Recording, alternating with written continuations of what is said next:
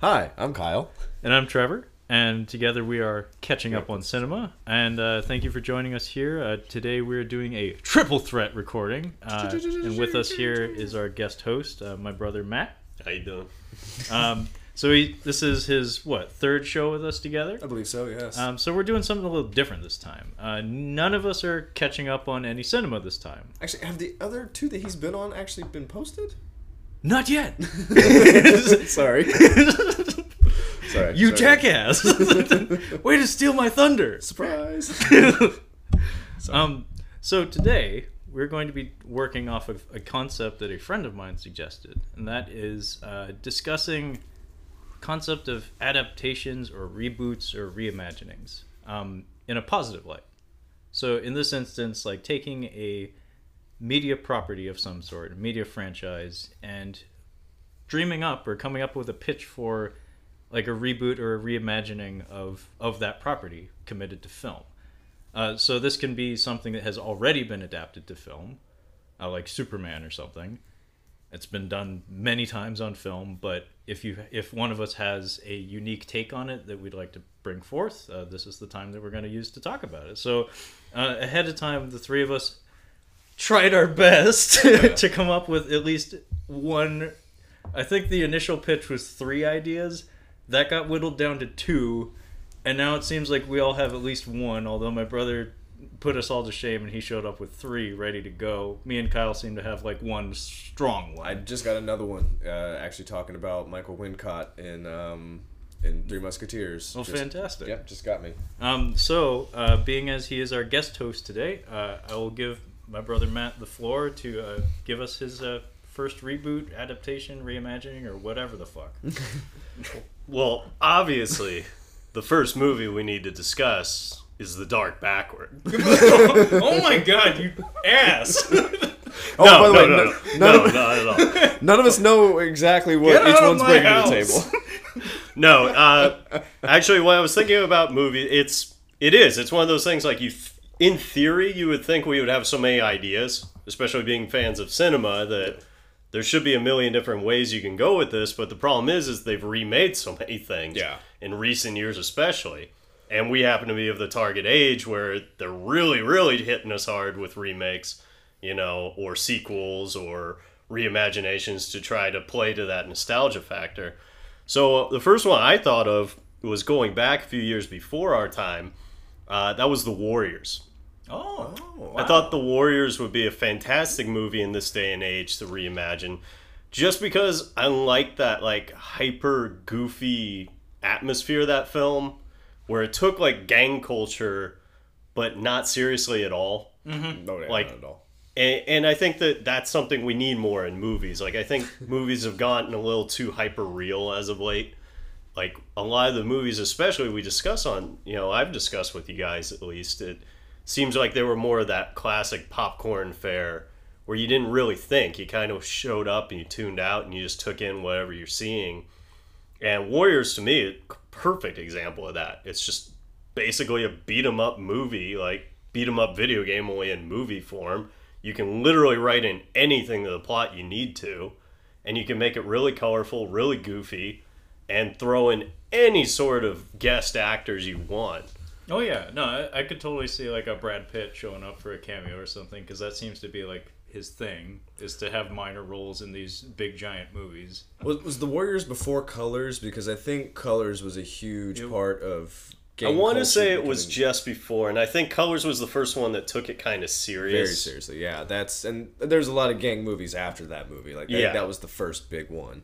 But yeah, that makes sense. There was a shift. There was a clear shift. What about Lost Boys? Were they technically? I mean, they were vampires, but they were kind of a gang at the same time. Kind of, but very different context. Because I mean, that was set in like a remote location, whereas the Warriors is like New York now belongs to the gangs. I saw those two around the same time when I was very young, so... In terms of production design, they share a lot in common. Okay. I mean, Joel Schumacher also made DC Cab, which shares a lot of aesthetic similarities to The Warriors. Okay. Did Schumacher do one of those movies? The Lost Boys. Oh, he did Lost Boys. I didn't know that. Put your thinking cap on. You can find him. Okay, fine. Okay, fine. It's definitely a Schumacher product. Okay. I was gonna say though, like I think it's funny you bring up the Lost Boys because, like, I think in a more classical sense of what we would all assume a gang to be, like, because clearly we know nothing. No, we haven't. But just like Lost Boys probably is more of a classic example, and I think what I liked about the Warriors was the era it was filmed in. It would have been so easy to just play up the racial angle of it all, but in fact, every gang in it is multicultural. Like that was one of the big things, especially at that time when race was such a huge issue. Like it still is, but like kind of at the forefront of everything at that time. I think like they remade Red Dawn. Red Dawn was a cool 80s movie. Like that was it was an exciting 80s like action movie. Like we're being invaded by, was it Russia or it was Russia. Oh yeah, Russia. USSR. I'm sorry, that was a dumb question. Yeah, come on. By way of Cuba. Yes. They had to get here somehow. But then they remade Red Dawn and they went completely serious with it. And they took all the fun out thump. of it. Yeah. It came in and went out like a fart. So how could they remake Warriors and still kind of keep that? Well, the brilliant part is that you can go any way you want. I mean, the reality is you could take the basic structure of something like the Expendables, but you can make it up from people from any avenue. Like, I think what makes it neat is you can bring in people from different aspects of media. Like, rappers, you can bring in YouTube stars, you can bring in anybody. Yeah. Like, you could just throw it all together and make a big hodgepodge, and the basic plot line lends itself to that. Yeah, the plot of that movie, like, despite it's actually kind of a high concept idea, because, the entirety of New York is overrun with gangs. There's one guy who's trying to bring them all together. Can you dig it? He is assassinated. Tink, tink, tink.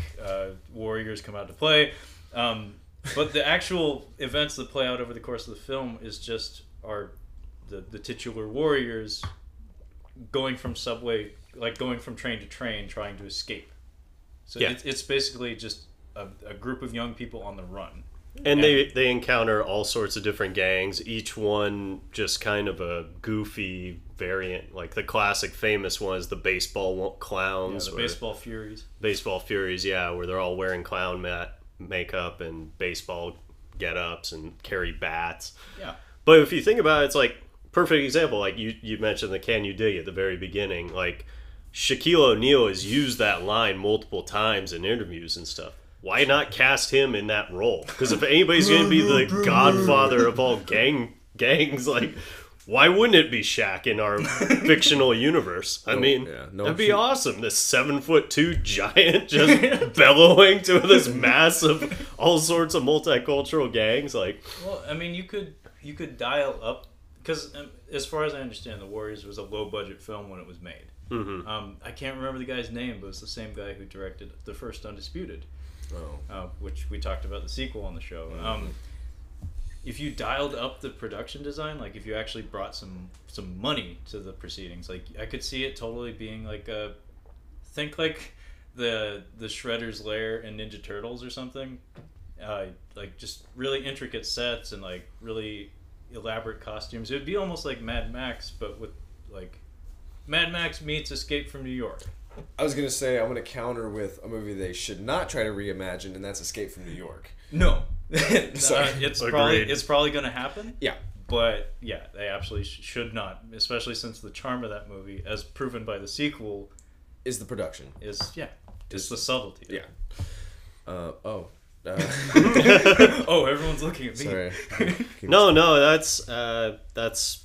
exactly, yeah. Like, I think that the only movies that really should be remade or reimagined are things like I said, The Warriors, where it's so open-ended.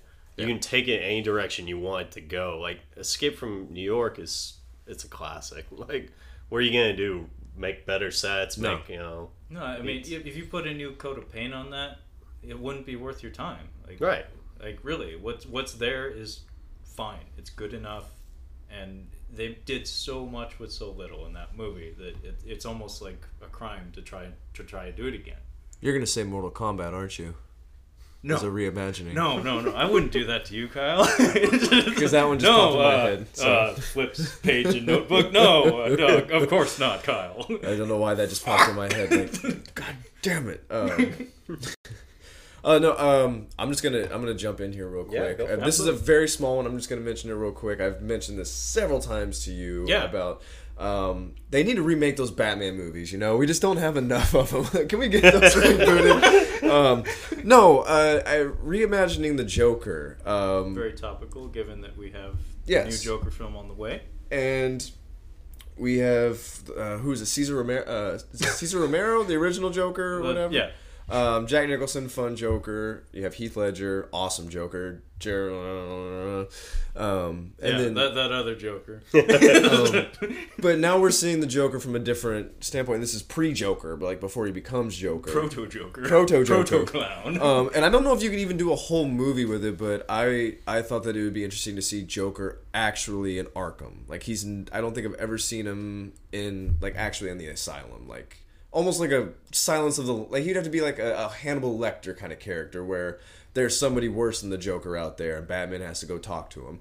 And I think that would be kind of interesting to see him just behind bars. And how about you use that as a framing device and you cut back to him and he's like recounting memories or something in his own mind. So you're stuck in there with him and we keep cutting back to him in his cell just like, sleeping or something, and then he's daydreaming and he's like remembering, I remember that time I punched Batman in the face with like my pumpkin gun or whatever. That was fucking cool. It was cool. Like it's his memories, so like we were talking about with the dark backward, it's skewed. Like things are amplified and Jokerfied. That would actually be interesting if you're going from like the dark backward. I don't know how we're still doing this. How are we still getting it just lingers. Like that, like we're viewing things from John Bender's mind, basically, where this is how he's perceiving.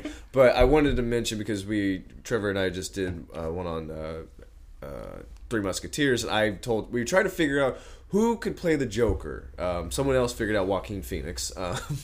Apparently. Which I feel like was so obvious, but nobody guessed. Yeah, I had the same reaction. I was like, fuck! It was right there! Yeah, why am I thinking about like Paul Dano and stuff when Joaquin Phoenix is just right there? But I had this moment when I was rewatching Alien Resurrection, and there's a scene where Michael Wincott is, the character actor Michael Wincott, raspy voice guy, he's smoking and drinking, and he smiles, and he kind of has a long nose, and he's like...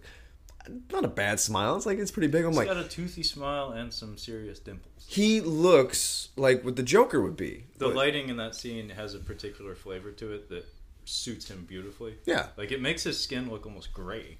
And I'm like with the Joker with his voice, and he's always serious. He's a serious actor, and I like if you were to have like a kind of a reserved like. In a cage Joker, I'm like, I think that he could have done that. I don't think he's ever going to because he's probably going to die before they do the Joker again. I'm amazed he's still alive with how much he fucking smokes. No, I mean, honestly, I think the one thing that sucks with a role like the Joker, which carries so much now, especially after Ledger, that it has to be a big name actor, and true. Anytime a role gets to that point, I think it kind of sucks, just because.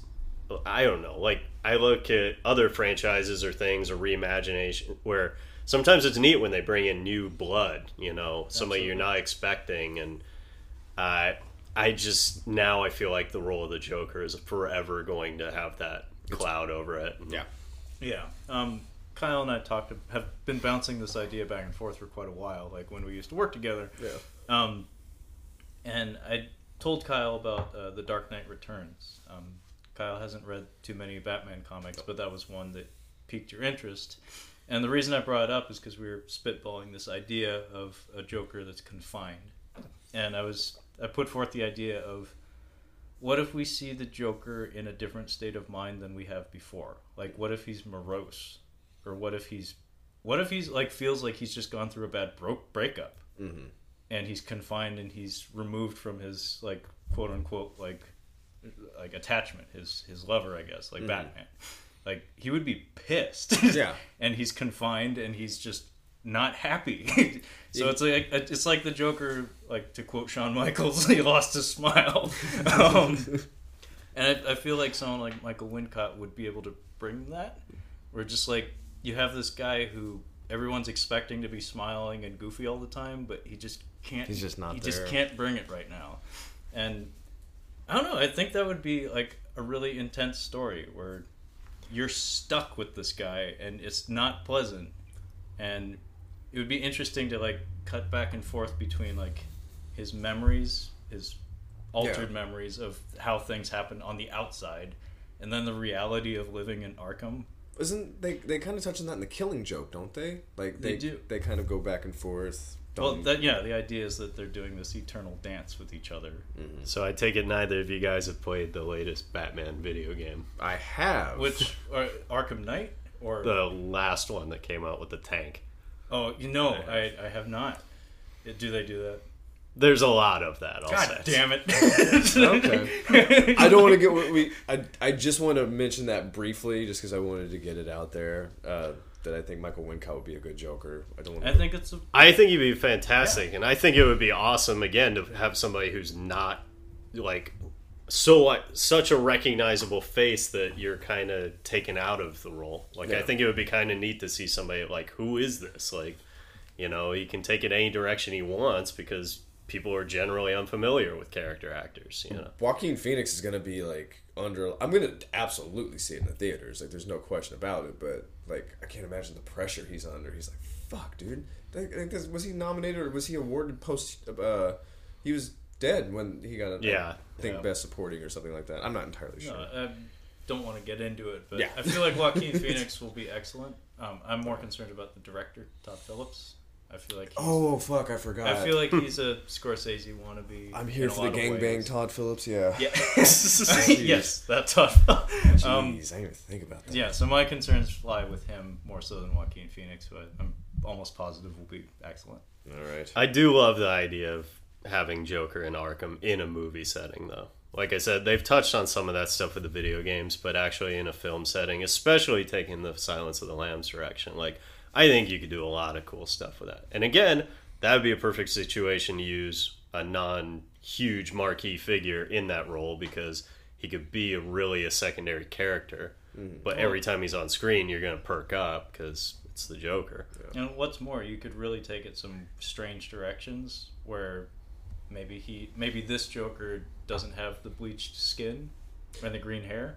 Yeah, but just the scars. Like, maybe it's like difficult to see him in there. Where it's like visually it's just not quite there, but maybe you get like a fun, like every superhero movie, especially an origin movie, which Hollywood is in love with, has to have the putting on the suit for the first time moment in the last 20 minutes of the movie.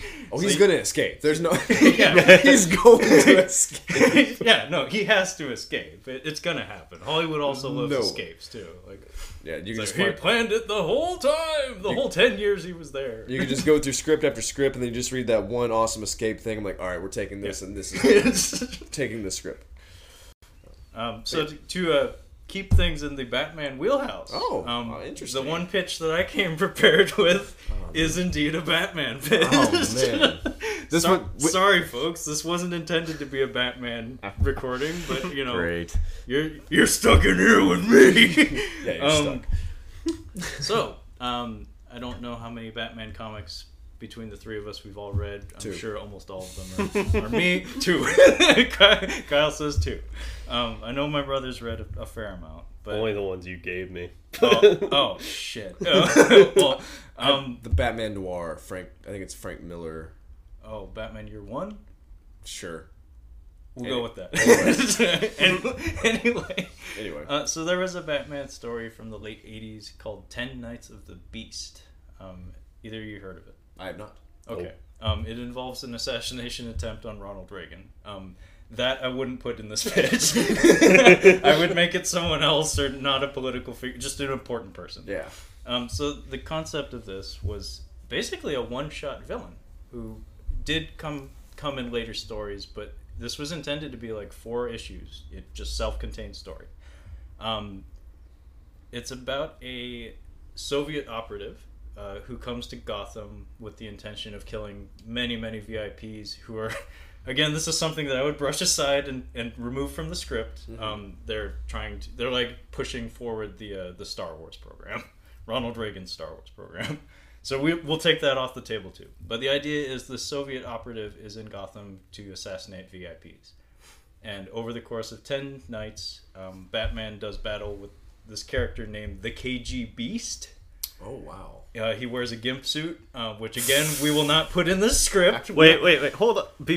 Let me cut you off for 1 second. And it's not about what you think, actually. It's what I was going to say is you keep sweeping the stuff under the rug, but the reality is this is the good stuff. Yeah. Well, no, you're talking about we're literally founding Space Force right now as we speak.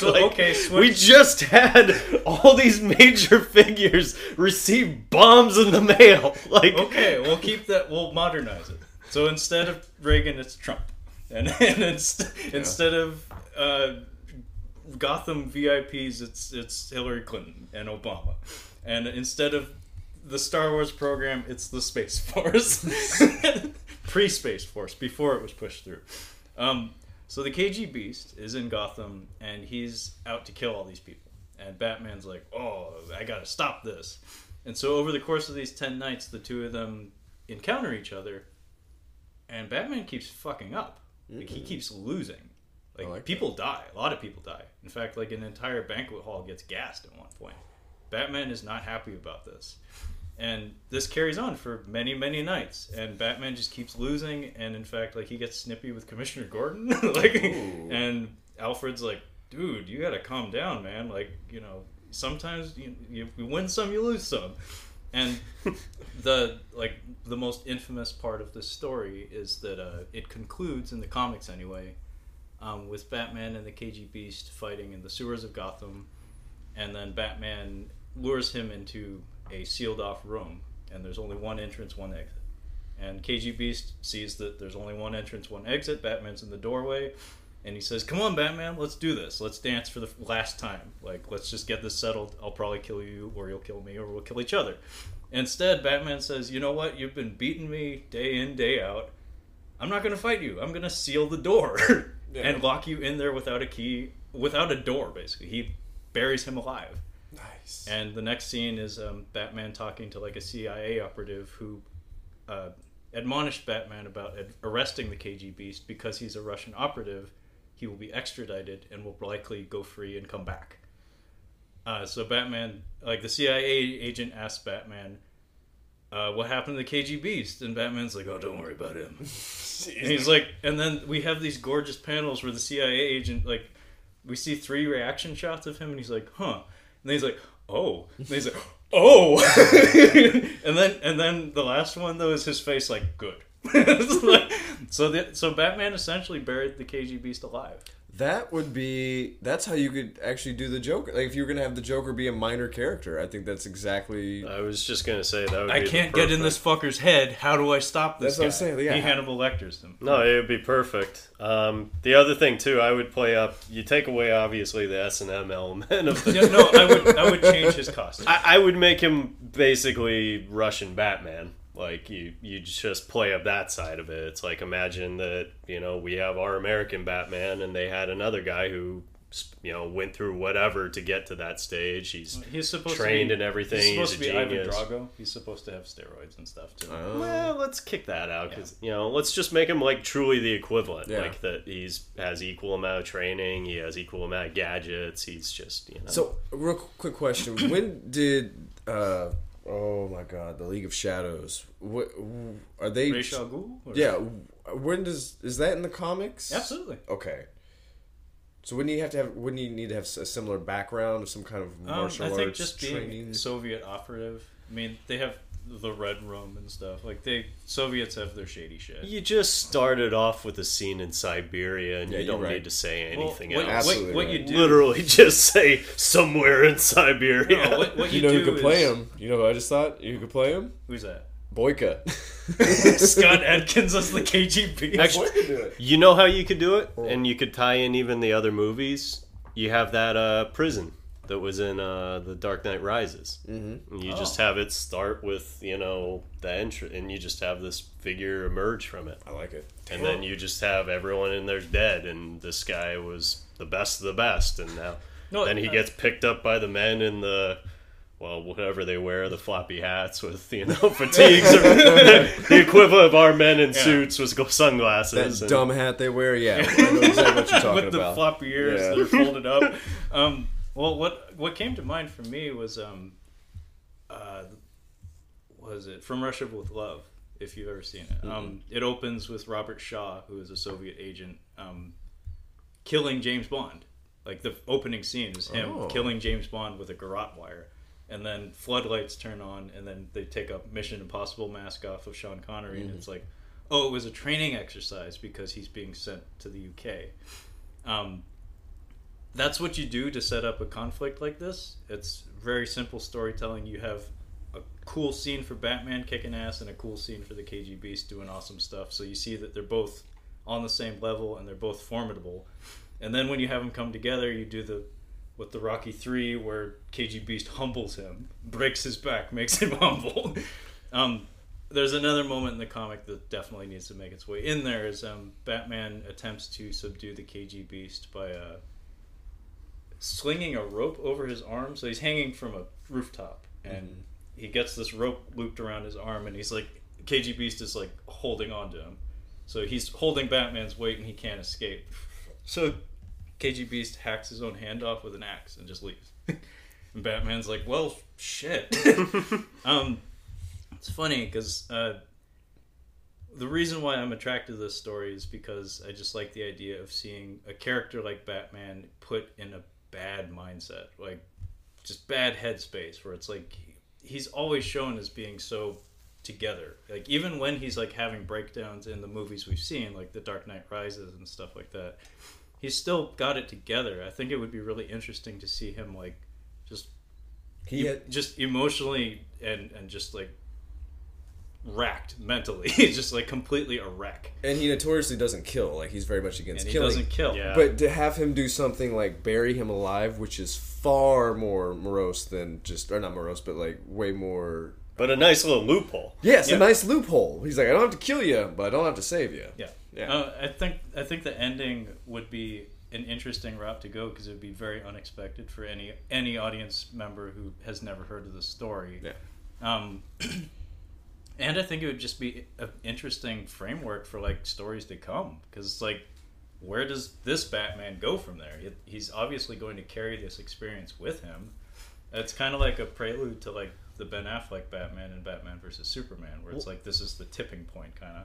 I think too the neat thing with that idea would be to actually finally see Batman in kind of the lead role again, because I feel like the movie's been stolen by the villains, and at least the last two main ones. And I'm not even counting the terrible, recent stuff they've been putting out, but but the Nolan ones, were completely overshadowed. He basically was just kind of a secondary character the whole time. Yeah, no, I think it would put the spotlight on him, and I think it would be really interesting to put more emphasis on his relations to people like Alfred and Commissioner Gordon, where it's like this is his support system, and it's kind of like The Dark Knight Rises, I guess, where it's like he's gone off the reservation. Like it's like we can't follow you, man. Like Commissioner Gordon's like, you're losing it, buddy.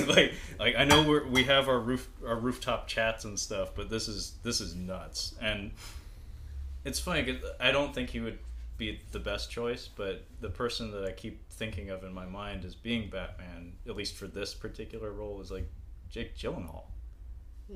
Think like he's very good at like manifesting his emotions physically, and like the way he was in Zodiac, where he has that obsessive personality, where it's like it's kind of scary to talk to him, even though you can tell he believes everything he's saying. So now we're recasting Batman.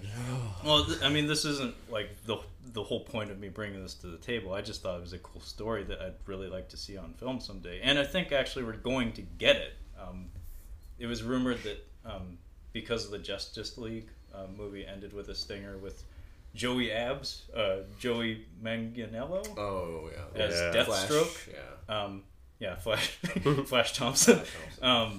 Joey Abs has his Deathstroke moment, and it was rumored that he was going to be in the Ben Affleck Batman movie, which is still supposed to be being made by the guy who did those most recent Planet of the Apes movies, which is fucking those good. Are good. I like all those.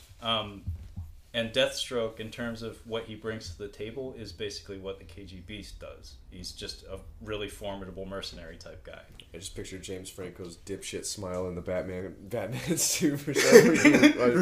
I thought back to that first Planet of the Apes remake. And that dumb smile. James Franco doomed us all.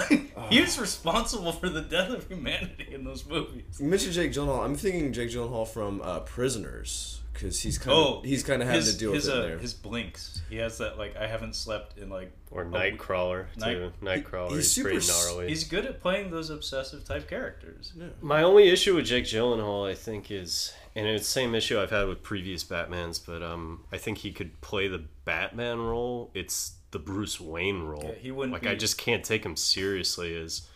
Just because I feel like we've all kind of accepted Batman as being a little older now. Mm-hmm. Like, he's no longer like the young playboy that he was in the comics back in the day or in the cartoons when we were growing up. Like, I feel like now, like, Batman's more of an established, like, you know, not middle age, but, like, in his 40s, like, you know, because so much of it, the storytelling elements that make it interesting is that he's a human and he breaks down eventually, like... Isn't the new Batman not going to have Ben Affleck as Batman? It's going to be somebody different, as in, like, Batman... That's what's going around, is that him and Henry Cavill are both out. Okay. Suck. Yeah. But yeah, you could even have, like, it's same thing, like, it's an old Bruce Wayne talking to an old Joker kind of deal, like, and he's mentoring this new... I mean, you could actually have Dick Grayson as the new Batman, whoever... Well, what's funny is if this were an actual studio finance project, I think Hannibal Lecter Joker would be shoehorned in even if it wasn't intended to be in the script, just to get asses in the seats. Because, you know, the audience would pop so hard for a Joker cameo or something. Oh, fuck, it's like Brad Pitt as the Joker. That's the reason. Why do you think I watched The Suicide Squad? That's the only reason why I'm like, I just want to see Jared Leto's Joker. That's all I wanted to watch that movie. And what did that do for you? Yeah. I didn't watch it, but honestly, that's what I was hoping they were going to do kind of with that, was that this was a person who was not the original Joker, but somebody who took influence from the previous one. And they had a good idea for, like, reimagining the Joker. Yeah. The rumor was that he was one of the Robins or something that became a Joker or something. Oh. That was the rumor. It's Will Smith. It's one of Will Smith's better movies in the past, in like the past decade. Honestly, seriously, like, he's the best part of that whole movie.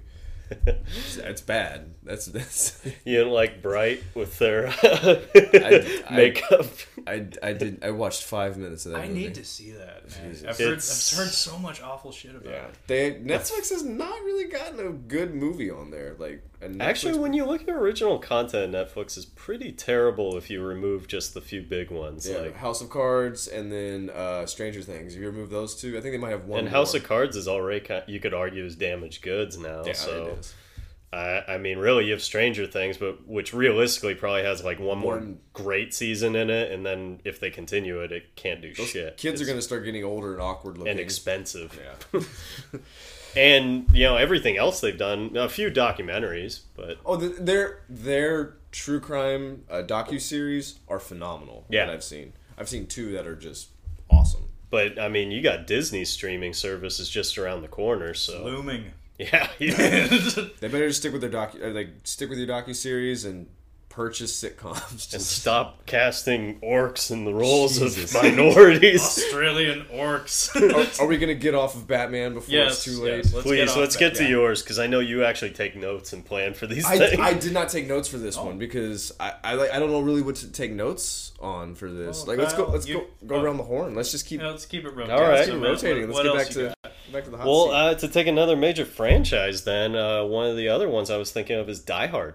Oh, interesting. And when I say Die Hard, I'll preface that with saying my idea for reimagining Die Hard, like I view John McClane. I feel like they should make him into American James Bond.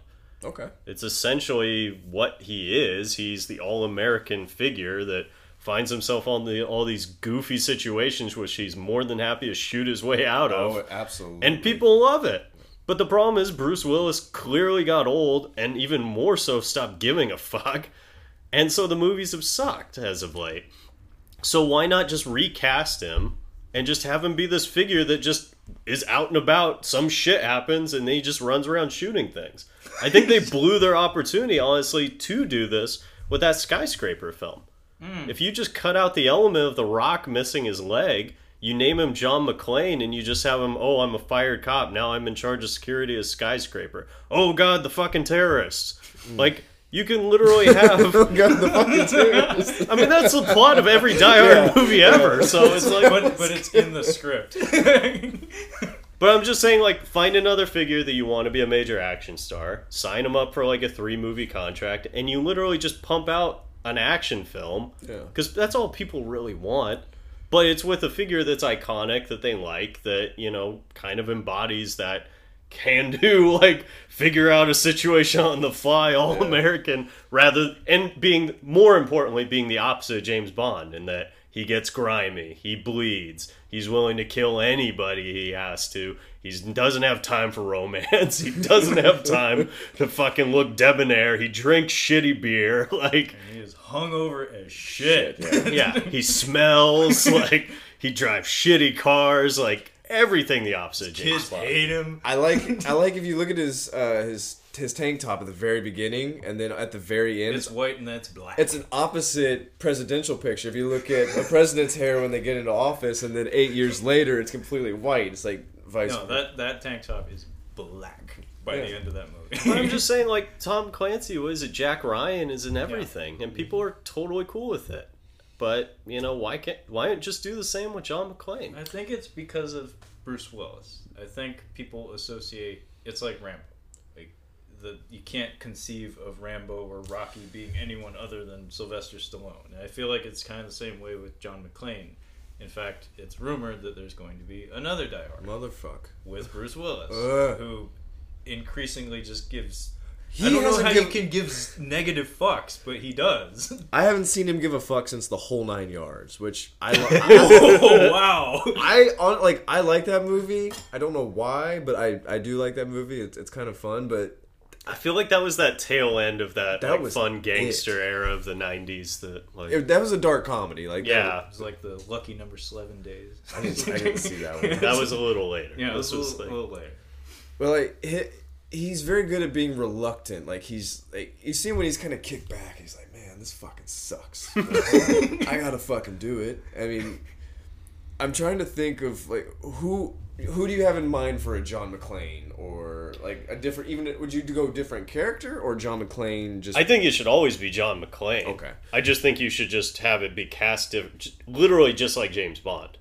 Like, okay. I think you just cast it and you just treat him like each actor can put a little different emphasis on them. Maybe he'll be in a fucking wheelchair still playing John McClane. Well, and I think Trevor's right. Like I think a lot of it is that Bruce Willis is just tied to that and wants to remain tied to it. Absolutely. What else But does he have? when I look at what they've done with James Bond, and they've kind of tried to make him grittier. They've tried to make him, you know, a more realistic impression of the mythical figure they had years past. Like, I think maybe do the opposite with the American version. Like, make the John McClane and just make him more of just like a comic booky, like, goofy figure. Because that's going back to what we were talking about. Just, it doesn't have to be so realistic. Like, it's kind of fun to just no longer think about, like, oh, what is a terrorist plot that could truly conceivably take down the world? Rather than just a bunch of assholes with guns kick down this door and this one prick happened to do something about it. Well, I mean, if you ask me, that's actually part of what has led that entire franchise astray. Is the escalation, or at least the theory of escalation. Is for the longest time we had Die Hard imitators that were referred to as Die Hard on a or Die Hard in a, like Under Siege, Die Hard on a ship, Die Hard on a train, Under Siege 2. Yeah. Die Hard was in a skyscraper. Die Hard 2 is at an airport. Die Hard 3 is the entirety of New York. Yeah. Die Hard 4 is the Eastern Seaboard. I didn't watch any. Die Hard 5 is fucking Russia. I didn't watch the Gladiators. You're not missing anything. So I feel like broadening the scope, like Matt was saying, like making it a world-class threat for John McClane to tackle makes it far less interesting, and it kind of takes away from the whole spirit of what made the first movie so great. But he's just a black and white, though. He's just like a detective. I mean, how can you... But that's kind of that's what I'm saying, is you scale it down. Oh, okay. Yeah, that's what I'm saying is that's what makes him fun, is because it's that fantasy that all these people have when we see these horrible things happen on the news, that rather than it playing out the way it usually does, where there's a lot of panic, a lot of confusion, long ass standoffs, and then God knows how it ends, usually not great. Yeah. Versus the hyper fictional one where it's a horrible baseball stadium where all of a sudden these terrorists take over, put a dome over it. They're going to execute everybody if they don't get the money. And there's the one guy who's willing to fucking take the ketchup dispenser and rip somebody's throat out to arm himself. So you're describing Sudden Death, starring Van Damme, and I fucking keep forgetting this Dave Bautista movie, but it came out this year in the UK, where it's him at a soccer stadium. No, exactly. It's been imitated so many times, so why not just kill off all the imitators by just making it John McClane? Because it'll be Mark Wahlberg. That's why I'm like, it's Mark Wahlberg. I mean, you're absolutely right. You're I can tell absolutely you right now, he's the highest paid actor, I think. But I think he and The Rock are neck and neck for highest paid actor. Like, if you're going to redo it now and have it be a cop, you can't do The Rock, so it'll be too funny. Mark Wahlberg is just going to be awkward. Hey, Hans! Yippee-ki-yay, motherfucker! Yeah, seriously. Hey, where'd the beats go? It's just going to be bad if it's Mark Wahlberg. I'm trying to think, who do you have in mind? Do you have somebody in mind for John? You've got to have somebody. Well, I think you were saying, like, kind of an unknown. Like, just an unknown? give this person a franchise. I don't think you can do that with John McClane. No, that's I don't think the you thing. can. I mean, like I said, my biggest thing is I think they missed the opportunity. Like, I think The Rock should have gotten years ago. Yeah. Not now, because he's too big, and like you said, he's kind of... You see him, and you're just kind of like, he's too goofy and kind of... Well, his movies are so big that they're aiming for international audiences, whereas a John McClane, like, American hero, should be aiming for domestic audiences.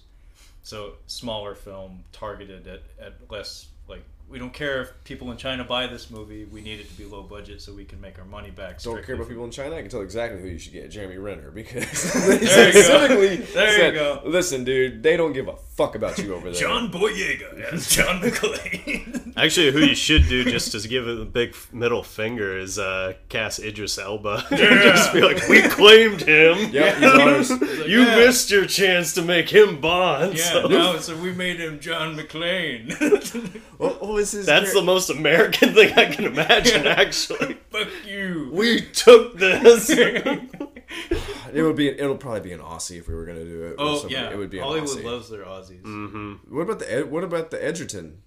Joel, he's too pug-faced. He's got a weird face. He's a very good actor. I actually do think of him as a selling point. Mm-hmm. But as John McClane, I don't know. It's kind of hard because.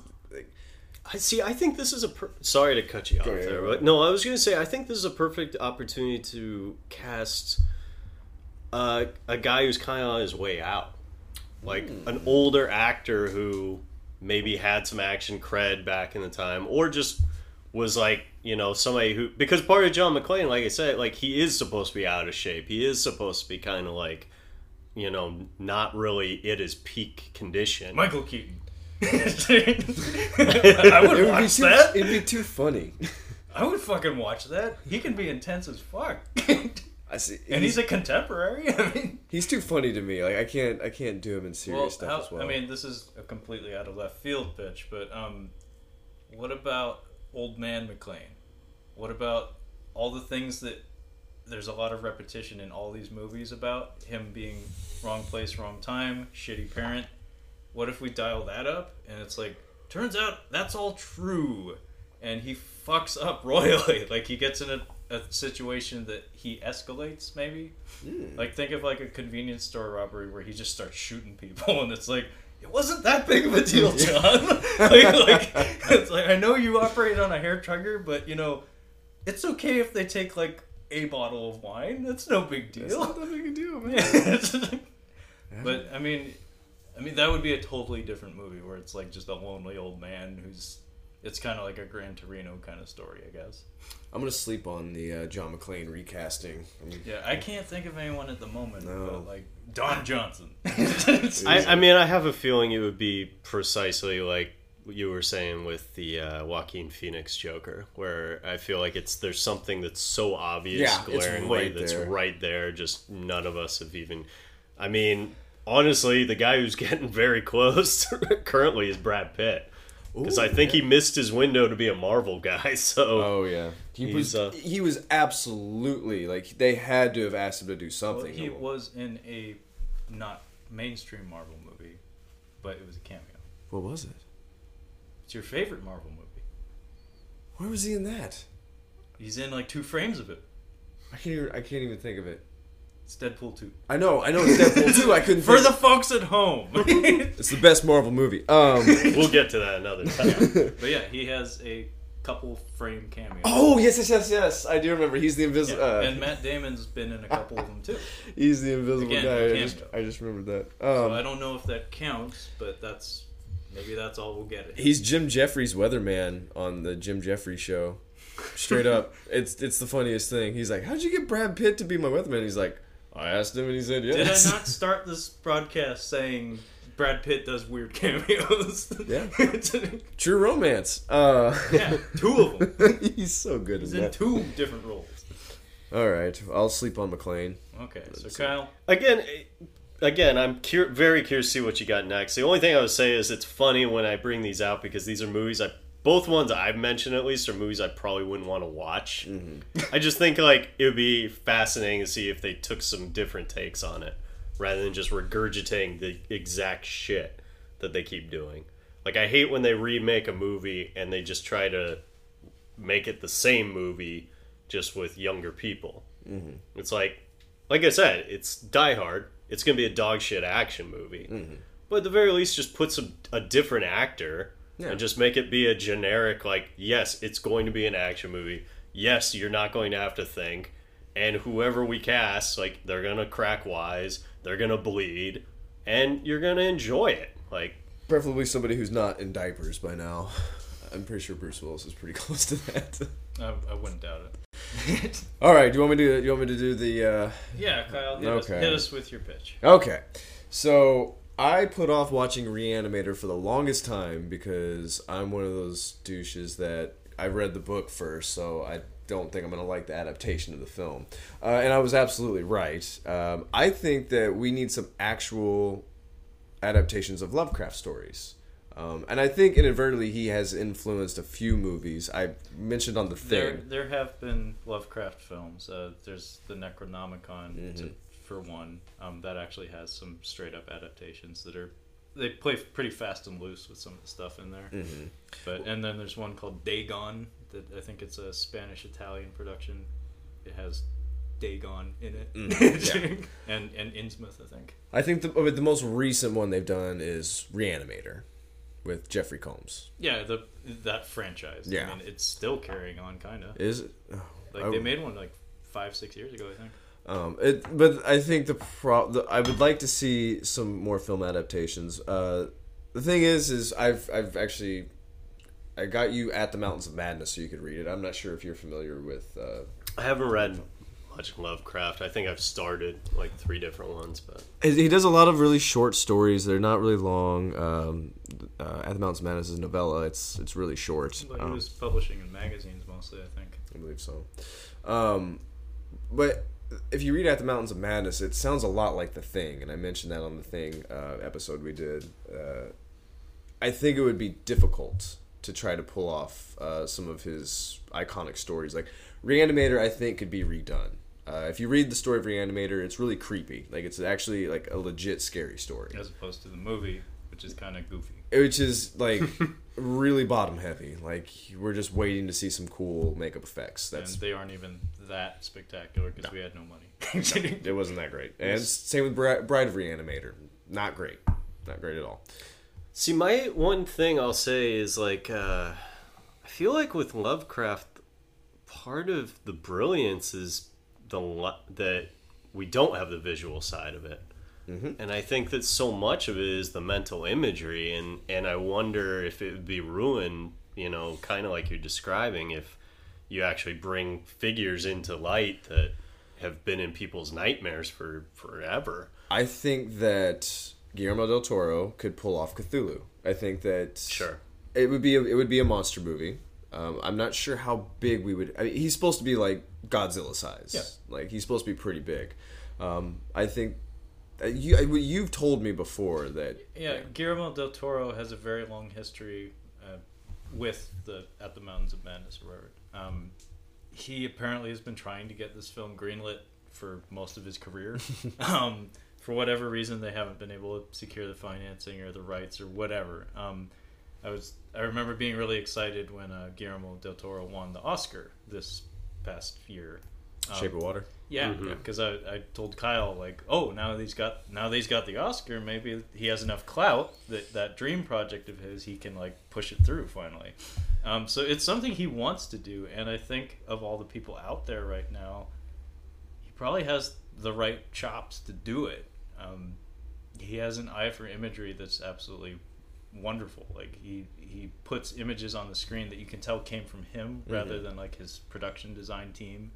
It feels very personal, and he has a way of, I don't know, creating monsters that you feel something for, which in this case I'm not sure is a good thing though. No, I think that he's the one with the chops to actually help us visualize what he was trying to describe, because honestly I think Lovecraft was kind of, I want to say, kind of shooting from the hip. Like he was trying to create something out of nothing. What he had in mind was very abstract. It's like any comic book author.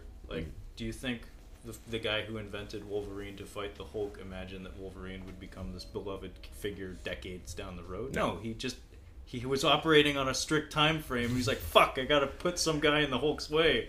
And same with Lovecraft. I'm sure he was just like, fuck, I gotta create a new monster this week. Shoggoth. The era too you're into, I think it was a little easier to do some sort of horror when people were a little more isolated and a little more, spent a lot more time in silence, I'll say that. A lot less blue light. Yeah. I think it's gonna be difficult to do, because it's hard to do At the Mountains of Madness without the Thing coming into mind. It's gonna be hard to do. I think somebody mentioned that Cloverfield was, I think the idea was kind of based off Cthulhu a little bit. Yeah. I call bullshit on that. But like At the Mountains of Madness, I have your book and I am working my way through it. Unfortunately, that story is towards the end of the book, so I haven't gotten there yet. Yeah. But give me like an overview of the story. It's about an Arctic expedition, right? Yes, and I believe this was written around the time of one of the first Arctic expeditions, like successfully. Yeah, I'm sure there were many. That's important to note. Many failed ones. There was a few things that happened in his like scientific discoveries that happened while he was writing and actually come up in his books. But this group down in Antarctica come across some kind of alien life form, and squid-like. It kind of what the Thing remake looked like. That's what made me think of it as well. And it kills a few of their people. I think it kills a dog as well. The Thing. Producers are gonna say, nope, can't do that. Yeah, right. You're gonna offend the Walmart people. And then they come to this like ancient. It looks like you would think of like Mayan, like ancient ruins, basically, but it's like this. It was like an alien colony, basically, and it's the architecture. The architecture is like crazy complicated, and it's basically these dudes that go over it in a plane, and they're kind of going. Not a lot happens in the book. It's not an eventful book, but the imagery that he puts in there is really great, and I think that. The reason why I say Guillermo is because I think that he could reimagine it. Like, he could actually put it on screen. And he would actually take the time to build the sets. And now that I mentioned it, maybe even Peter Jackson. I think that he would actually take the time to do the miniatures and everything. Oh, yeah, absolutely. I think I mentioned... I can't say his name because I don't speak French Canadian, but it's the fellow that did Prisoners and Blade Runner 2049. Oh yeah, I know what you're talking about. And Arrival. He has an eye for imagery as well, and those creatures in Arrival, a little Cthulhu-esque. Yeah, a little Lovecraftian. And yes. he I mean, Matt wasn't talking about this in reference to the pitch, but he's very good at managing silence. He's very good at managing those quieter moments. I mean, letting the scene breathe. That's something that Peter Jackson can't fucking do to save his life. I think you're right. You just blew my mind. Because now, I'm thinking 2049, but now I'm like, there's barely talk. Like, there's not a lot of talk. There's a lot of quiet moments in that movie that are haunting and stick with you. No, I think sound is a big thing, like for anything that you're going to do with Lovecraft. Any creeping terror is shaped. And the sounds of the creatures and things like that, I had a friend who saw Dunkirk in the theater, and he said that that's a movie that you should strictly see in the theater because sound is a huge part of that movie. I don't know if either one of you have seen it. I didn't see that one. I did see Saving Private Ryan when it came out in theaters, and I was like a 16-year-old kid that was dead set on going into the service, and that was like of a wake-up call. I'll say that, like, because that one, the sound, that was a big part of it. It was just realizing the chaos that wasn't conveyed as much in older war movies, I'd say, because it was a little more straightforward, I'd say. This one, it just was literally from all directions. And that shouldn't be your frame of reference for going into the military, because Patton's idea was just, we're just going to throw soldiers at the beaches. Just keep throwing them till we get through. That was his whole plan. Of course. Just keep bombarding. Just keep going. They'll drill right through them. They'll run out of bullets. That was the plan. Yeah. Good plan. Yeah. Jesus. And that's how they justify the bomb in Japan, too. Saying that we were going to do it again, but instead we just dropped a nuke. The rest of Lovecraft's stories are just too short. Like, they're too short to really get a movie out of. And the three big ones would be Cthulhu, At the Mountains of Madness, and Reanimator. One of the ones, at least in other media, in games in particular, that seems to draw a lot of interest from like game developers is... was it Shadows over Innsmouth? Yeah, Innsmouth. Dagon, that movie is based around the fishing village aspect of it and like fucking the sea creatures and stuff. and there's a computer game called Call of Cthulhu: Dark Corners of the Earth that takes place there. That the major antagonists are people who worship Dagon and Cthulhu, and it's a fishing village of half fish people. Great ass game, actually. I could actually see that being a decent adaptation to film. Control sucked. Oh god, the controls are awful. Yeah, actually, as we're talking about this, like, I think what would be cool, and it plays into that, where it's like you're gonna kind of have to mash them together, I think, to really do it. But also, like, I kind of like the idea of like taking the basic premise of that and then tying it into something else. Like, I think that's another thing that's been lacking in cinema. Like, I know you've brought it up a number of times, but Apocalypse Now, where you take this classic short story of just a guy going up a river and then you throw it into Vietnam, and now you have this huge, amazing film. Yeah. It's like you could kind of take, I don't know what example of something offhand, but taking the Lovecraft's overall things of just that dreary kind of like unknown and tying it into something, and it could be interesting. That's pretty much the thing. that's kind of how it happened. Speaking of Del Toro, I mean, Crimson Peak is an original film. Like, it's not based on any source material, but it's paying homage to like an entire genre of film that's basically died out, like the gothic haunted mansion horror. Yeah, it's not something we make anymore. Like, I think the subgenre is like called a chiller as opposed to a proper horror film, because it's just like gets under the skin kind of. Yeah. But his movie turned into just like batshit crazy ultra violence. Is it good? Is it worth watching? Because it's goofy. I've nearly watched it a few times. It's very silly, but the Charlie Hunnam's in it. That's right. Yeah, the imagery and the set designs are glorious. Gotcha. But it is so fucking stupid at times, especially towards the end.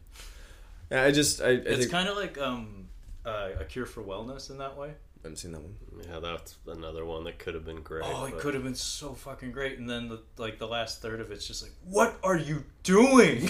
Like, stop it. That actually was one of the ones I kicked around for introducing tonight, because it times that movie's brilliant. It really is. It really is a very and handsome visually film. It's very nice. Audio, visual, it's fantastic. But then that last chunk of it's just like, what is this? That's. I just think that we should somebody who can spend the time on sets and the actual makeup and puppets and stuff like that. I'm confident we'll get one very soon, at some point, because this Lovecraftian subgenre of fiction is so beloved by so many dorks out there that it'll get financed. It'll happen. Okay. And so if you'll get it, I'm not sure if you'll like it, but you'll get it. Didn't like Reanimator. Maybe they'll even be ballsy enough to do the Bram Stoker's Dracula of it, or like H.P. Lovecraft's At the Mountains of Madness. They will. That would be cool. Directed by Brett Ratner. Netflix original. Schumacher's gonna come out of retirement. Directed by Joel Schumacher. Costumes and sets designed by Joel Schumacher. I don't know though. Like you could do like a fishing village kind of thing. Like you could meld like Perfect Storm and. I think that's how you would test the waters. Is you would make that smaller story at the fishing village, and then if that works with your core demographics, then it's like, and then you rip off Cloverfield, and you just kind of tie them all together, like loosely as fuck, and then loosely. All right, that's all I have for Lovecraft. Okay. I think we're in the golden age of just actually giving him justice. I think you're right, and I think we're going to see a lot of that. Here's hoping it's good. Yeah. All right, you're in the hot seat. Oh, shit. Well, I did not come fully prepared, but... I've got a backup if you guys run out. So I got one. So here's a quick one that... it's not going to be quick. Here's one that the two of you can definitely keep up with. Aliens vs. Predator. Okay. My brother and I played the arcade game extensively. Okay. The arcade game has a very different plot from any of the movies we've gotten. So this was a Capcom arcade game. It's a brawler, so you walk to the right, you kill everything. Gotcha. The player characters are two Predators, one modeled after the original 1987 Predator and one modeled after the Predator 2 Predator. And then Major Dutch Schaefer, I think like the third or something. So it is Arnold Schwarzenegger. Oh yeah. It's like drawn to look like him, but it's an animated character for a game. But it's like his ancestor. Okay. So it's like it's like same name, same rank even, I think. But he has a bionic arm with a smart gun in it. So you know Vasquez's gun in Aliens? Okay. It has one of those inside his mechanical arm. Oh, kind of like Ash, except instead of a chainsaw, he's but it's a gun. big metallic arm that he punches people with, and it turns into a gun. Okay. And then the other character is Lieutenant Lin Kurosawa, Japanese lady, because it's a Japanese product. Why not? She's quite fine, and she has a katana, of course, because again, Japanese product. And she has a pistol with unlimited ammo and the katana, and can summon like ki blasts, like Goku or Ryu.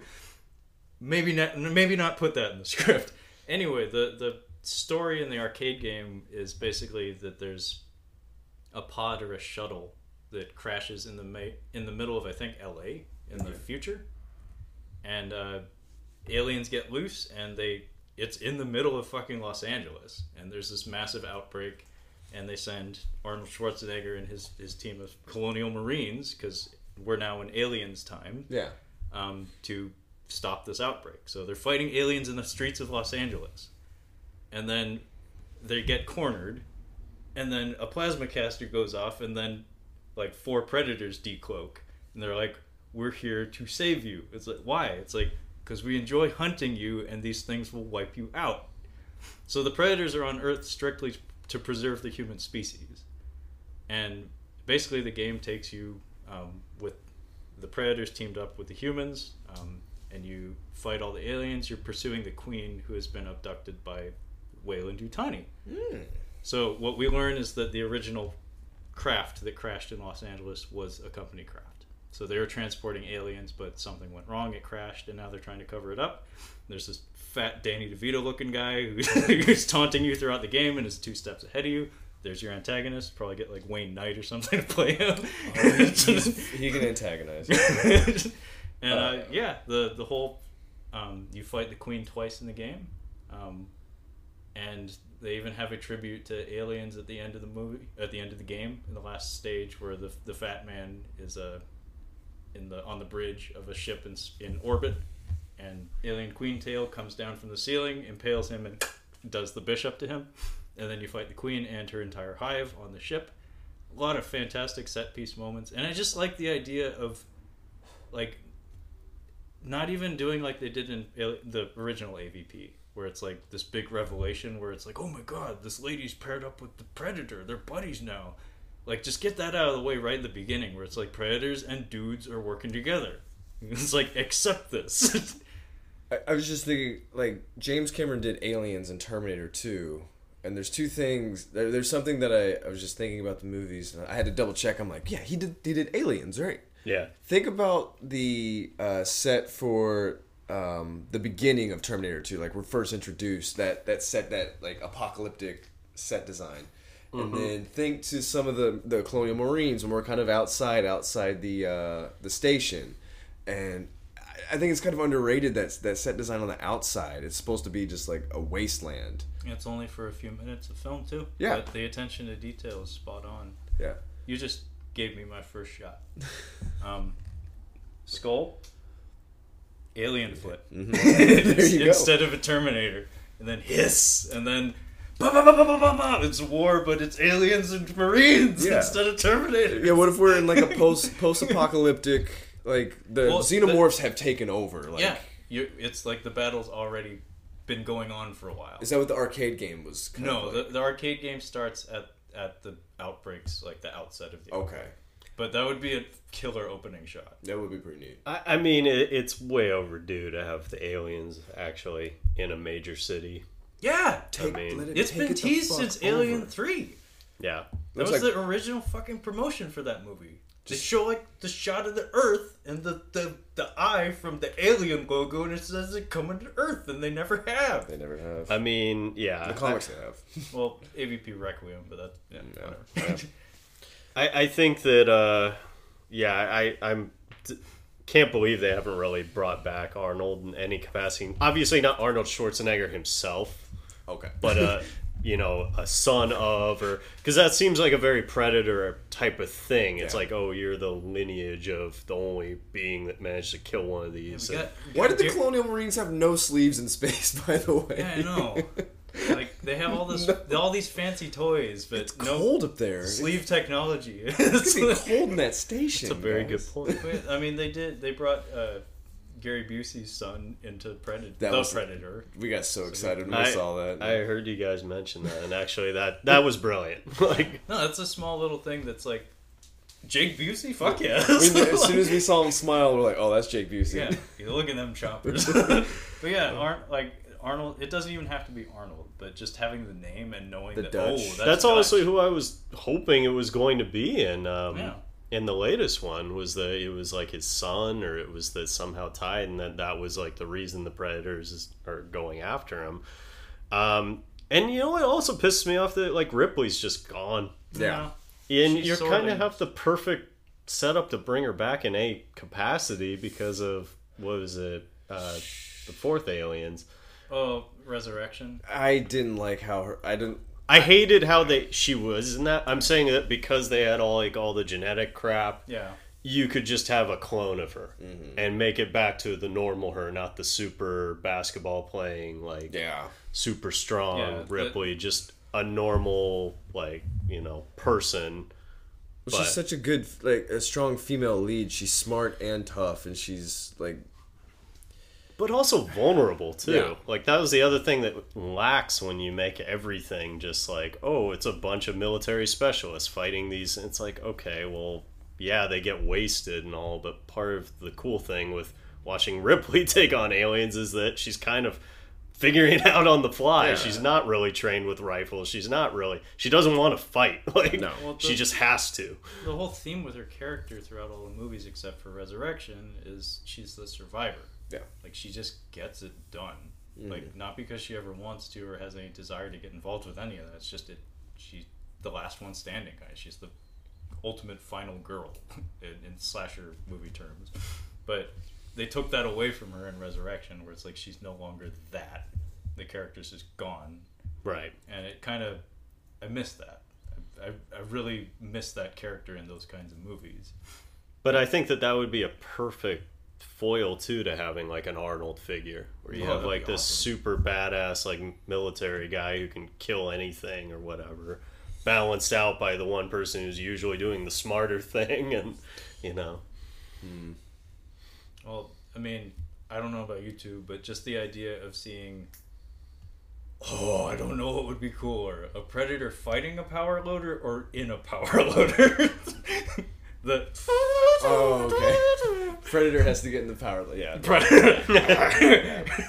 Predator in a power loader. Because it would just be all hand stuff. He would just be like... He'd just be like massaging the controls and figuring it out very slowly while like Dutch is like fighting tooth and nail with some aliens. Like, I need help over here. Do something. Fucking do something. It's just like...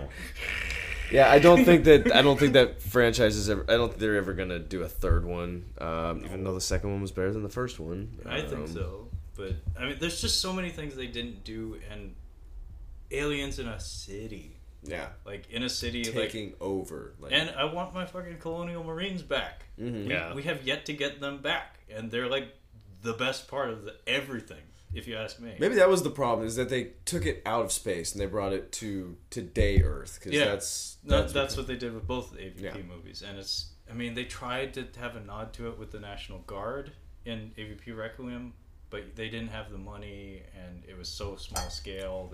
Everything was in shadow, and I'm sorry, just the equipment and the personalities just weren't there. It'd be cool if they had gone through a time warp or like a wormhole or something, and then like Michael Biehn comes out like, we're from the future, but it's kind of in the 80s.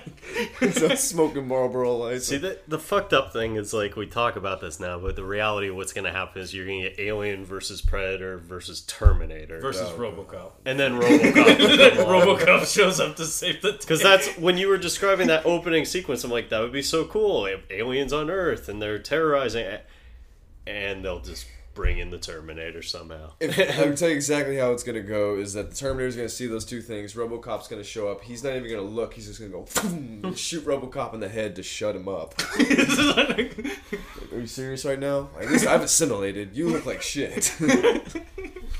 Arnold meets himself. He's like, you look like shit.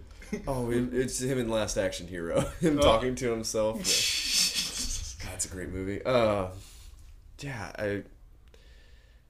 Bring back the Colonial Marines. Yeah, I agree. Any excuse to get them back in there, I'd be all for it. It needs to be future. I think that's the point. Is keep it in the future. Don't bring it down right now. Yeah, it sucks here. All right, who's up? I think it's. I am. Well, we kind of touched on some of it, but what about Time Cop? Oh. So all I know of Time Cop is just the splits in the kitchen. That's all I know. That's most people, and admittedly, like, it wasn't the best. I'm just saying, like, I feel like they really left a lot of potential on the shelf with that one. Can you run me through it? Like, let me guess, he's a cop that goes back in time or goes forward in time? If I'm guessing. Yeah. But Jean-Claude Van Damme as a cop with a mullet who goes back in time via a rocket scooter or a rocket sled. Yeah, rocket sled. Basically, time travel is accessible to people now, and they're using it to do Back to the Future 2 scams. Mm-hmm. And time cops exist to keep things aligned, to keep deviations from the primary timeline from happening. Do they get back in time for cornflakes? Yes, they get back in time for cornflakes. Sorry, it's one of the funniest lines from the movie. And then there's like some political plot where Ron Silver is using time travel to assert himself politically. Like, he's maneuvering himself into the proper position to gain power by fucking with the timeline. And that's when it all gets... Yeah. Nobody remembers any of that. No, my point is that, like, the basic premise, you could do so much with. Like, it doesn't need to be a Van Damme movie. As much as that pains me to say. I was going to say, it's just more so it's a matter of, like, take him and make him like the hard-boiled cop and make it be one of those things where he's chasing these guys through all these different eras of history. And John McClane, Time Cop. Well, not so much that, but just like maybe like, the like a classic like Private Eye kind of like hard-boiled, and like, I just think like they really didn't do anything with it. Like really the only part they like the main thing they did with the time travel that I can recall is a sequence where he goes back to like the 20s where the guy's taking advantage of the stock market crash and to gain a bunch of money, and then they end up executing him by throwing him out of building. Yeah, what happens is they like sort out the deviations in the timeline, and then his punishment is to be put right back where he was, which was in free fall from a building. So he completes his fall. Well, isn't he martial artist turned actor? Or is he just... He's like more like gymnast turned martial artist turned... Yeah, he was a model and a martial artist. Okay. He was a kickboxer. Savat, I think, was his discipline. But yeah, he has a kickboxing background. And then he was like an underwear model, like a Tommy Hilfiger guy or something. Do you think they went down the list of 80s action heroes and was just like, okay, can we get Arnold to do it? Like, nope, he was in Total Recall. It's kind of... I think this movie was 100% pitched around that scene you remember. Okay, that's what I was going to say. Like, I think that was all they conceived of, and then the rest, they just wrote it out from that. Can we get Stallone to do it? No. I have a feeling it was a Stallone. You think it was Stallone? Because Demolition Man and so many of his 90s movies had that kind of flavor to it. I feel like Arnold was kind of in his own realm at this point. Like, the 90s were not friendly to Stallone for the most part. I like some of his 90s movies, but some of them were pretty fucking bad. I feel like Arnold just came to table reads with dumbbells, like just doing isolation curls. Well, I'm sure he had someone like reading it to him while he was like, yeah, in an earpiece. I heard that was Last Action Hero, that he had his 40-foot custom trailer, and like every 10 minutes you would hear him screaming over the intercom, and somebody would have to run in, and he would just have all these rewrites for, like, he butchered that script. Yeah, I was telling Kyle that a friend of yours like gave you some details about like that script having been like a... Oh, it's well documented. Like, it was literally written to be a parody of Arnold, but then they went and hired Arnold, and that was the problem. You needed somebody who actually really was okay with making fun of themselves. He does do it, though. No, this was supposed to be, like, shitting on the whole concept of, like, that figure. He didn't get the humor then. Like, now Arnold probably would think it's brilliant. Back then, he didn't realize that, like, all of it was making fun of that kind of archetype that was so prevalent in movies. So he rewrote it to be just this super dumbed down like action movie with a few scenes like that. So I rewatched it recently. I had legitimate laughs watching it. Like, I still enjoy it. I mean, he's very charismatic and funny. Oh, him and Charles Dance. That was the other. Yeah. But it's just a matter of like he didn't get that like it was supposed to just skewer that whole thing. What were we talking about? Time Cop. Yeah, I don't know the movie well. Well, it's just like I said, it's a basic premise. It's more so the thought of like you can have it's a detective who can find people throughout time. Realistically, it's probably better served as like a series. Sorta. Yeah, it's one of. It's probably better served as a series than like an actual movie. But I still think like the thought of just like people time travel in movies usually gets introduced, and then they just kind of sweep it under the rug once it kind of sets up the plot. It's like everyone loves that in Terminator, that there's always all this time shit, but we rarely actually see the time travel. Yeah. Like we pitched to Steven Seagal, like absolutely not. We're not putting him through time. He's not gonna get it. It's gonna go right over. Oh man, I listened to a podcast, Your Mom's House. It's comedian Tom Segura and his wife, who's also a comedian. Okay. But he has some bits about Steven Seagal and his act, and what they do is they watch his movies, his new movies. Oh God! And they're reviewing some of his. I think I sent the Asian Connection. I think I sent you the trailer for that. There's another one that's even funnier. Like, I want to watch these movies. China Salesman. Something else. I can't think of what it is. Mercenary for Justice. He does the same flip like that. It's iconic. Like, he grabs the knife and flips the dude over. Yeah, the wrist flip. Yep. That's all he's done in every single movie. I would say. He has a he has a fascination with playing snipers these days. Because he's so You fat. could be lazy. Because he can sit. I think he spends like 80% of these movies sitting. He's probably 80 by someone else. And now he's doing movies with Mike Tyson. I need to watch some of his newer movies. I just haven't seen them. I need to as well, because it's been a long time. He did a number of prison movies where he would break out his ebonics that were quite amusing. So, Cocksucker motherfucker. I had one more that I asked you if you had, and it was Mortal Kombat. Oh, no, that's all yours. I was just gonna say, was there anything more about Time Cop? No, it's a very straightforward. Like, you can do anything with it. That's why I think it's fascinating. Yeah, like, I just think it's a premise that was wasted on a shitty action movie in that era. Yeah, it's kind of a lesser action movie of that day.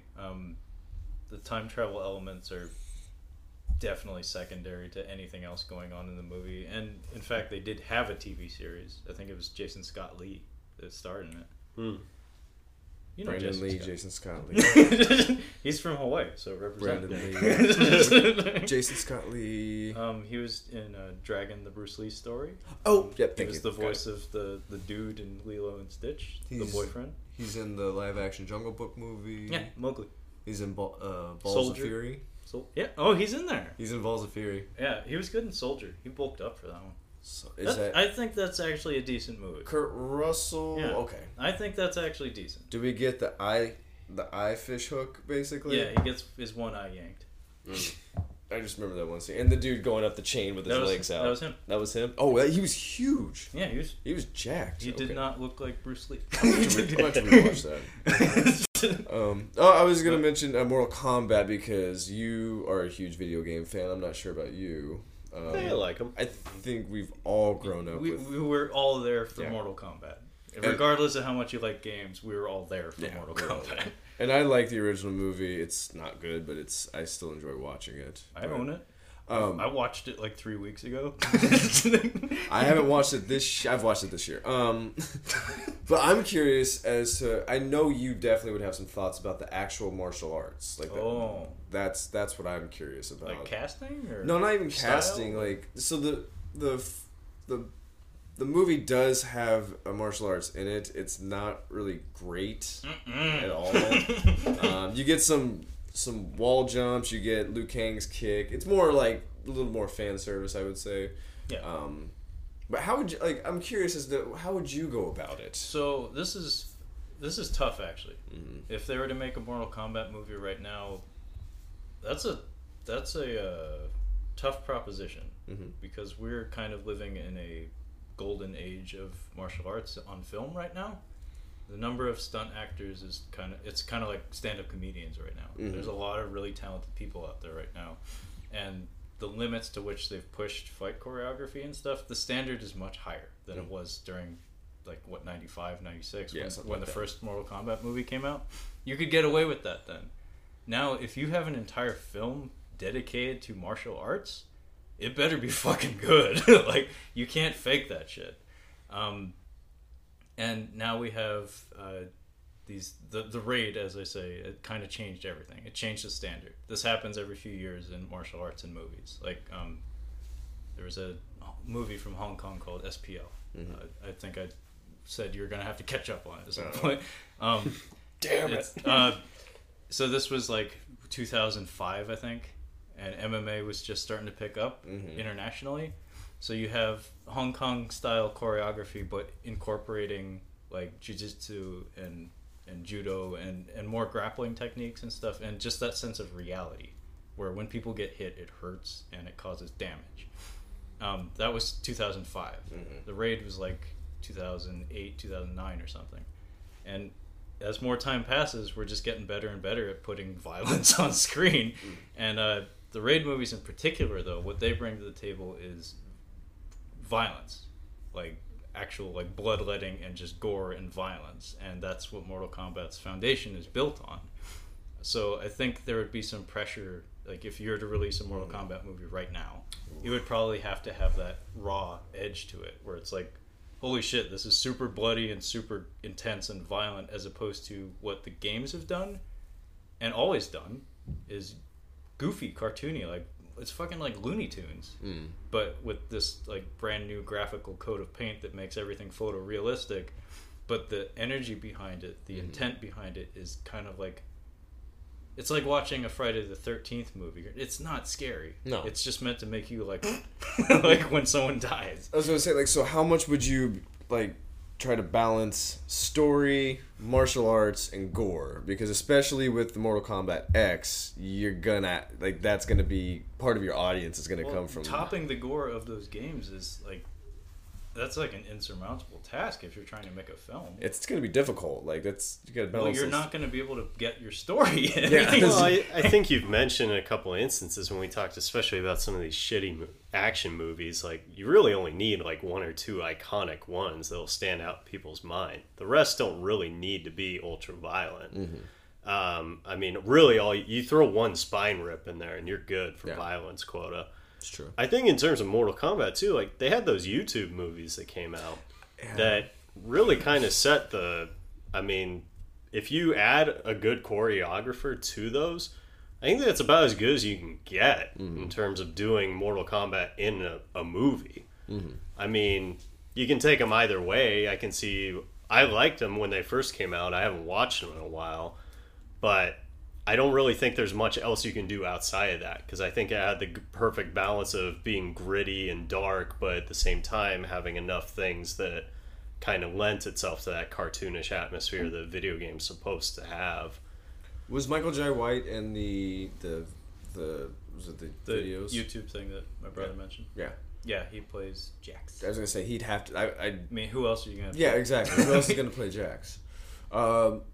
He's too. I think he would be too young, but Michael Jai White would be too old. But Michael B. Jordan. Yeah, he could do it. He could do it. I mean, he's a great actor either way, and he has the physicality, obviously. That Trevante Rhodes guy, I think, from The Predator. Can he fight? Is he? I mean, he looks like he's physically. It looks like he's physical, but I don't know about fighting and stuff. But you can teach that. But I think he was actually being kicked around as like Jax's son or something, because there is a Mortal Kombat film in development. There is. Okay. And I think like they're looking for a black gentleman to lead the cast. Scott Adkins could be Sub-Zero. I could honestly like. Well, I mean. Well, and that's the way you get around the martial arts choreography, is there are a number of characters you don't even need to know who's playing them. Yeah. Hell, they don't even have to speak for the character. Like, you can have.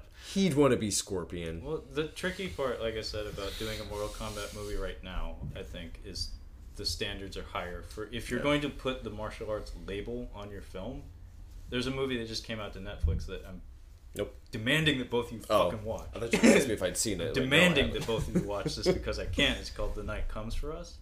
It's made by an Indonesian crew. One of the people that was involved in the making of The Raid, he did a movie called Headshot that's pretty good. It's not as good as The Raid, but it's good. Supposed to raise the bar just another notch. $7.99 a month. All the movies you like to watch, dude. All those be. You see that shelf? You see how many fucking movies are on there? I don't need more media. $7.99 a month, and you get all those movies that you mentioned. All of them. They're all on there. Please, I'm demanding that both of you watch this because I can't, and I'm like just seething about it. I'm gonna watch it. I'm not gonna tell you a thing about it. I'm just gonna rate it 1 without watching it. God damn it! Just to ensure that no future Indonesian films get financed by Netflix. Oh, we're gonna single-handedly bring the 2 votes it got. I don't think you can rate on there anymore. I think Amy Schumer's special got such horrible ratings that they took it off. You can't rate it anymore. Yeah, it's either there or you can't comment. I think it might. Maybe it was the comments. Yeah, I think you can still rate, but the rating is more about what you're seeing, let alone. That broke Netflix. It did. That's how bad it was. Yeah. Because there was so much, not aware of that. So much hatred that they just ditched the whole idea. There's some joke theft in there too. Ooh, can't be doing that. I know. What the point I'm trying to make here is that in the age of Mortal Kombat, the original, 95, around there, it was excusable to have a 1 to 2 minute skirmish serve as your climax. As long as people are punching each other and the dun, dun, dun, dun, dun, dun, dun, music is playing, everybody's happy. Nowadays, though, you have kids watching fucking Netflix and they have The Raid, and you have a 10-minute throwdown that's just balls to the wall, nothing but fighting, no dialogue exchanged. I think there's a standard that you need to at least attempt to do that if you're going to put the martial arts label on your high budget Hollywood movie. Well, I think too, like, you're also, to kind of bring it back to things we originally discussed, but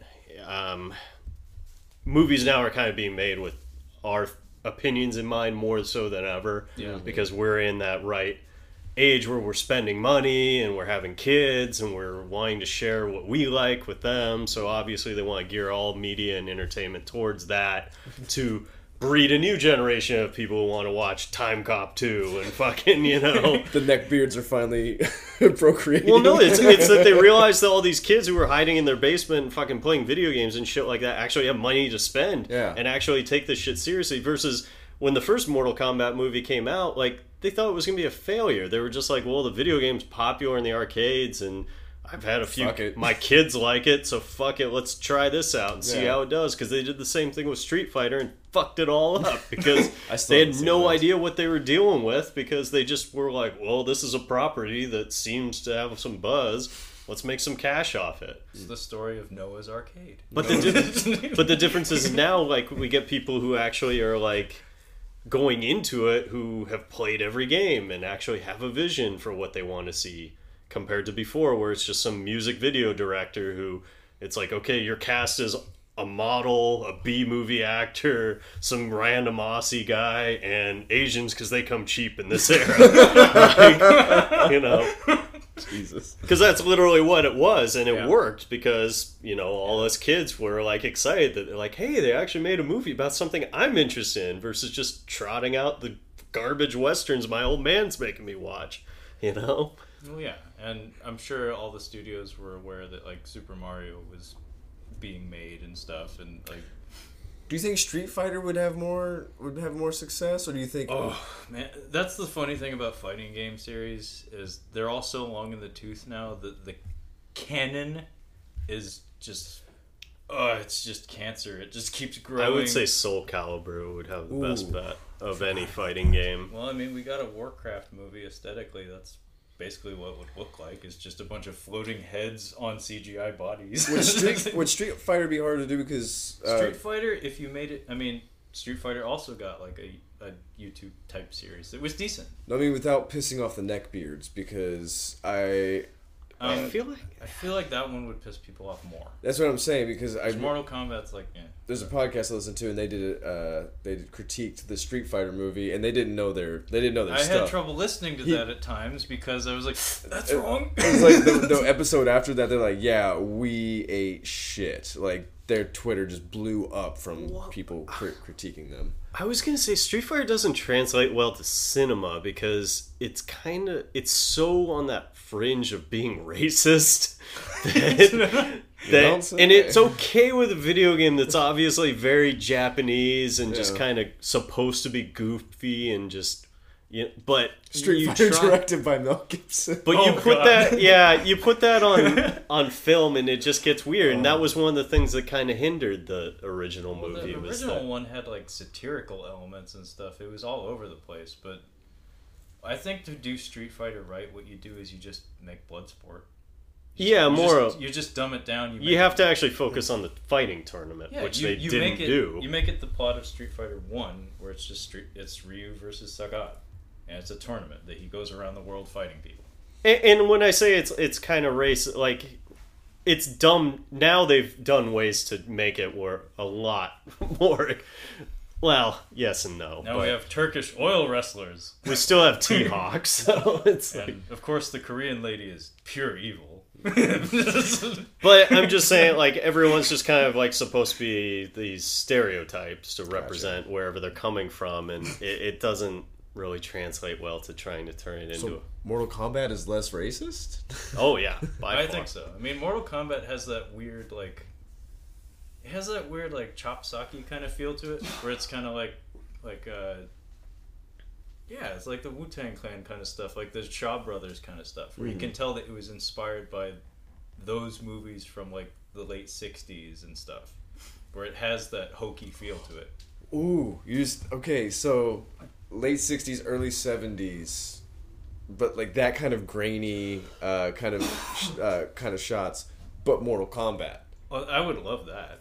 Like I would adore that. Like just I'm just imagining the choreography where it's like the timing of it's like ha ha ha. But ha, I'm ha, saying ha, use a filter like that, or use that like grainy. Did you see House of the Devil? Have you House of the Devil? No. Tom Noonan's like from 2009. No. It's shot from the like it's supposed to be from the 80s, like all the sets, the outfits, but even the actual filter that they have over it looks 80s, and it's kind of, and the editing too. It's really interesting to watch. I like this idea. Like, imagine Mortal Kombat, but with the quality of costumes from the first game. Like, yeah, like make it look shitty, and have like really shitty prosthetic effects when people get their arms torn off and like blood hoses and stuff. Totally good. I kind of like the one thing I do like about the original 2 is the fact that they actually had jobbers in it. Like, so, Goro! Those two guys, the two brothers. Yeah. Well, no, but I just think that was one thing that you could do if you ever were to actually make a Mortal Kombat movie again. Like, rather than have all the characters that now exist, like you're obviously gonna have to pare that way down. Yeah. So you pare it way down, but then you throw out these generic like guys and geese that just get ripped apart, so you can see all the ultra violence, but then it makes the fight between the actual iconic figures all that much more exciting. I think a lot of it too, for me anyway, is I just want to see the tournament. Yeah, I like tournaments. That's what tournaments I was wondering. Are cool because I know that's what you would want. And that's why I was asking you about Mortal Kombat, because I'm like, how much of it would it be tournament? How much of you have to introduce the characters. Then those characters are iconic. Like, each one of them has their own look, and they're gonna have to have some kind of a backstory. So it's going to be in a 2.5 hour long movie to introduce characters, then have a tournament. Well, you could easily make like a Netflix series where what you do you do in a tournament story is you build relationships in between the fights. And then when I watched this movie most recently, I was watching it with a friend, and I pointed out that there was something kind of clever that they could have done that they didn't. Mm-hmm. Is you could have had Liu Kang fight Johnny Cage. Oh, okay. And have a situation where maybe Johnny Cage has the upper hand, or he sees an opening that he doesn't take because he realizes this is for the fate of the world. Yeah. I'm just going to throw the fight and not tell him, kind of. You punch me in the balls. And it shows character development on Johnny Cage's part, because his whole story arc is that he has no humility and he's a blowhard. Mm-hmm. So you show him take a fall for the greater good. And that's what a tournament does, though, is there's brackets and stuff, but there's no guarantee that you can make a friend and not fight them. Like, at some point you get paired up with someone that maybe you don't want to fight, and in like a TV series format or something, you can do the fucking episode where it's like, and now Sonya's story for 30 minutes. And then the guys in the audience are like, fuck, there wasn't even a fight in that episode. This is bullshit. I don't know. I just can't think of a tournament setting that isn't cheesy. Like, you have to be in like they do in the first Mortal Kombat. Like, you're in a different world. You're in Outworld. Like, are they in Outworld technically, or is that a different realm? In the first movie, it's on Earth. They get to Outworld at the end. But where they're at, there's no... It's Thailand is where they're at. Yeah, it is Thailand. Where they're but that was back when it was just Asia. Yeah, they should have had an actual title on the screen. Asia. Japan. But where they're at, he looks at the compass and it's spinning. Yeah, He's like, they take the boat to like their island, which maybe it's like a joint owned island or something. It's a timeshare. Yeah, it's a timeshare between Outworld and Earth. From March to May. That's why they had to bring Goro in, because their days were almost up. So they're like, shit, we're running out of time. We still got like 20 fights. Yeah, Shang Tsung's like pointing at his watch. He takes up 2 seats. We got to hurry up and get this fight now. Get the shit done. Gotta be up by noon on Thursday. It's like, I got the jet loaded up. Gotta go now. I'm gonna go see if the Mortal Kombat movie ever does come out. I'll definitely go see that in the theaters. I would too. That, and if Spawn. Speaking of things I gotta see in the theater, and this is not a gotta, but I feel an obligation to. I kind of feel like I need to see Venom. I do too. I'm getting that feeling because when I had a come to Jesus moment with myself where I was like, if I was like 8 years old right now and a Venom movie came out, I would be there. It'd already be done. Because even as a little kid, I never conceived of them doing that. I was like, that's not going to happen. They'll never do that. It sounds like you're going to have to wake up at 9 a.m. again on a Saturday and drive to Woodinville just to see this thing because it's probably on its way out. I would venture a guess. Actually, I'm going to go ahead, talk amongst yourself. I'm going to just look and see if Venom is even playing in the greater Seattle area. I think I covered all the ones I could think of. Mortal Kombat was just one I thought of. It's a good one, but I think I'm tapped out. It's still playing in Seattle. That's a good sign, I guess. Well, perhaps we will catch up on it. It's 2 hours and 20 fucking minutes. Bull fucking shit. Okay, maybe not. We'll wait till it comes to 8-year-old Trevor would be throwing a fit. Jesus. Why isn't it over? Sounds like there's a lot more Tom Hardy and a lot less Venom symbiote. Yeah, well, I mean, the rumor going around is, well, it's not even a rumor. It's Tom Hardy slipped out to some reporter that like all my favorite parts were cut from the movie. It's like, that's probably what you want to hear. Yeah, that's what you want to hear before you go see a movie from the star of it. No. Jeez. Yeah. Well, anyway, that was a good session. Yeah. We got a lot of good pitches. Hopefully, nobody steals them and profits immensely from them. We're gonna be in 5 years. We're gonna see that new Batman trailer, and then we're gonna be like, "Fuck!" Starring Jake Gyllenhaal as Batman. Gyllenhaal and the KG Beast. Time Cop, original Netflix. Yeah. And CGI Michael Wincott, because he'll be dead by then.